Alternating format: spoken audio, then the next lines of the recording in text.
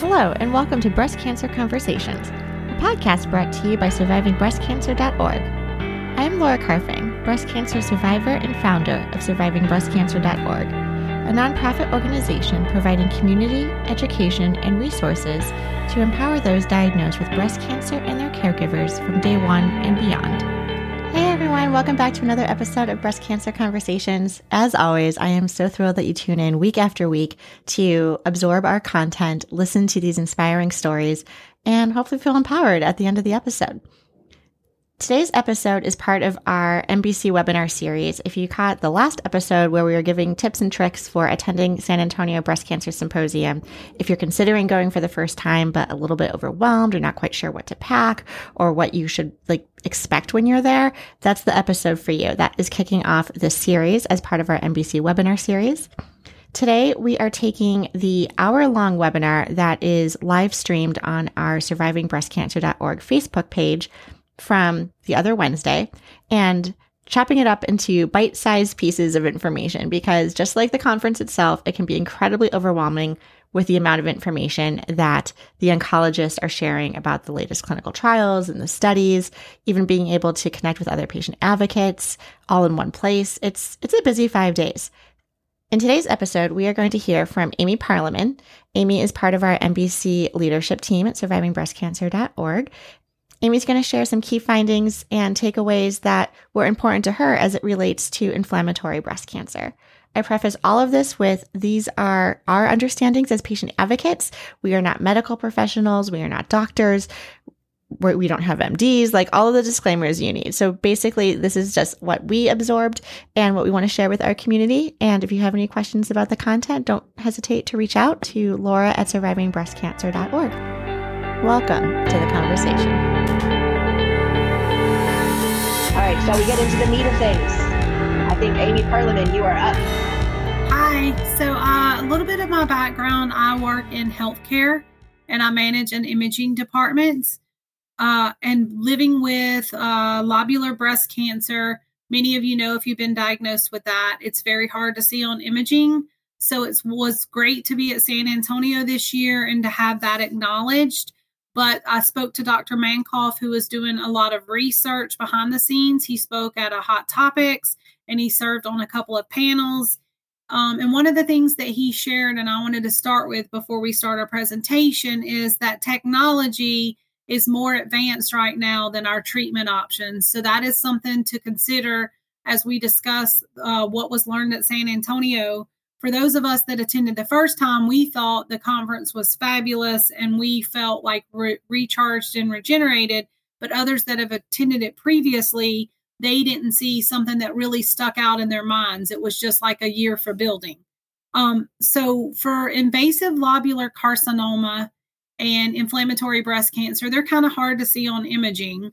But this year at San Antonio, this was a huge thing.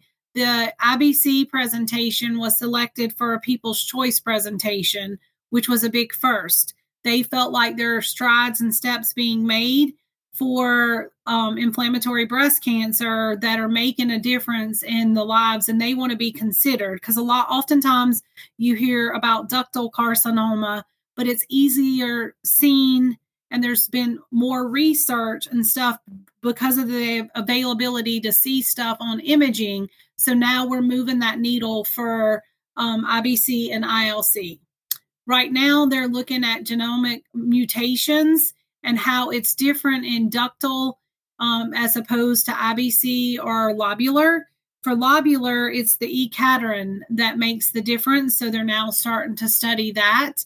And so that is making a difference. And they're trying to look at gene mutations, but that's been hard to study in years past. So it takes, Abigail, maybe you can help me here. Like I know as they study, it takes years when they're doing these clinical trials for us to get research back. So sometimes as a patient, we're wanting an answer in a year, and sometimes it takes them 5 years, 10 years to really make a difference because they're doing the clinical trials or doing the study. So now they're looking at molecular level things and therapeutic options, and they're showing that there's more than 96 genes that are implicated with inflammatory breast cancer than in the non-inflammatory breast cancer. So there are options. You'll see on this slide that there is a published paper, so you can click that or research this to get more information. You can also go to the Inflammatory Breast Cancer International Consortium. They gave a presentation and a synopsis on things that were shared. They also have the posters for inflammatory breast cancer on their website, and they break them down and they explain them. There's also better education for our symptoms for lobular and inflammatory, because we don't necessarily have a lump or a bump that can be focused on. It's basically the patient has to share with the physician if they have changes, or sometimes for us, like our cancer tumor markers might shift. With lobular breast cancer, it's not easily visualized because it kind of grows in a sheet-like thing, and so it's very hard to see on imaging. But a reminder, ultimately, you as the patient, they're trying to make this a patient-centric focus, and you're ultimately the person that decides the treatment options that you're going to take. I'll give you a little history for me. I'm on my 65th treatment of my first line of treatment. I've had good response thus far. And I'm on Ibrance and Faslodex, but there's like different things in different studies. At one point, I've had the option to change treatments, but even at this conference, I was able to talk to some of the physicians, and many physicians feel like if you're on a treatment that works, you shouldn't change what is already working. You stay where you are. Make sure you're researching and that you're getting data from a reputable study. Another thing that Dr. Mankoff shared in one of the hot topic sessions with regards to lobular and inflammatory, that they're studying the amino acids to see what that is doing and how they can make adjustments with injecting for PET-CTs. He also shared that for lobular breast cancer, that you need to have both types of PET-CT. You need the one with FDG and the one with Cerianna. The Alamo Foundation sponsors the Hot Topic sessions, and they're every night. What they do is they bring people from the different sessions that were popular during the day, and they discuss and they break down all the information and explain it for the advocates. And then they also give you a chance to ask questions. So that was like a big thing for those of us that attended the first time as well, because there's so much data, so much science information, but they break it down on a level and tell you like key takeaways. So that was very nice. I'm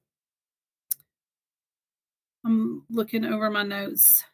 Another thing that they're coming up with for all types of cancer, but they should be able to make a difference for lobular and inflammatory. They're starting to do contrasted mammograms for patients. That'll be something that you'll see roll out. If you're in a small rural cancer center, they might not be using that yet because it's not the gold standard. So don't be discouraged. But if you feel like, as always, you could get a second opinion, but that's something that's just now rolling out, and they'll continue to study that over the next couple of years. For the Cerianna PET-CT, just want to put this out there. If you are on some kind of, for instance, if you're on fulvestrant, for you to be able to get an accurate study, sometimes you have to come off of treatment for a certain period of time so that they can get a true diagnosis due to the imaging. That was something that was shared at one of the hot topic sessions. And just remember that when you're talking to other patients, what your treatment is and what their treatment is, it might be a little different based off of your cancer properties. So just remember, ask questions, but get informed information. And thank you everyone for listening to our show. I would like to acknowledge that all of the information on our podcast are from personal experiences and are not a substitute for professional medical advice. You should always contact your medical care team. If you're looking for specific topics or would like to be a guest on our show, please feel free to reach out to me. My email is laura@survivingbreastcancer.org. Until next time, keep on thriving.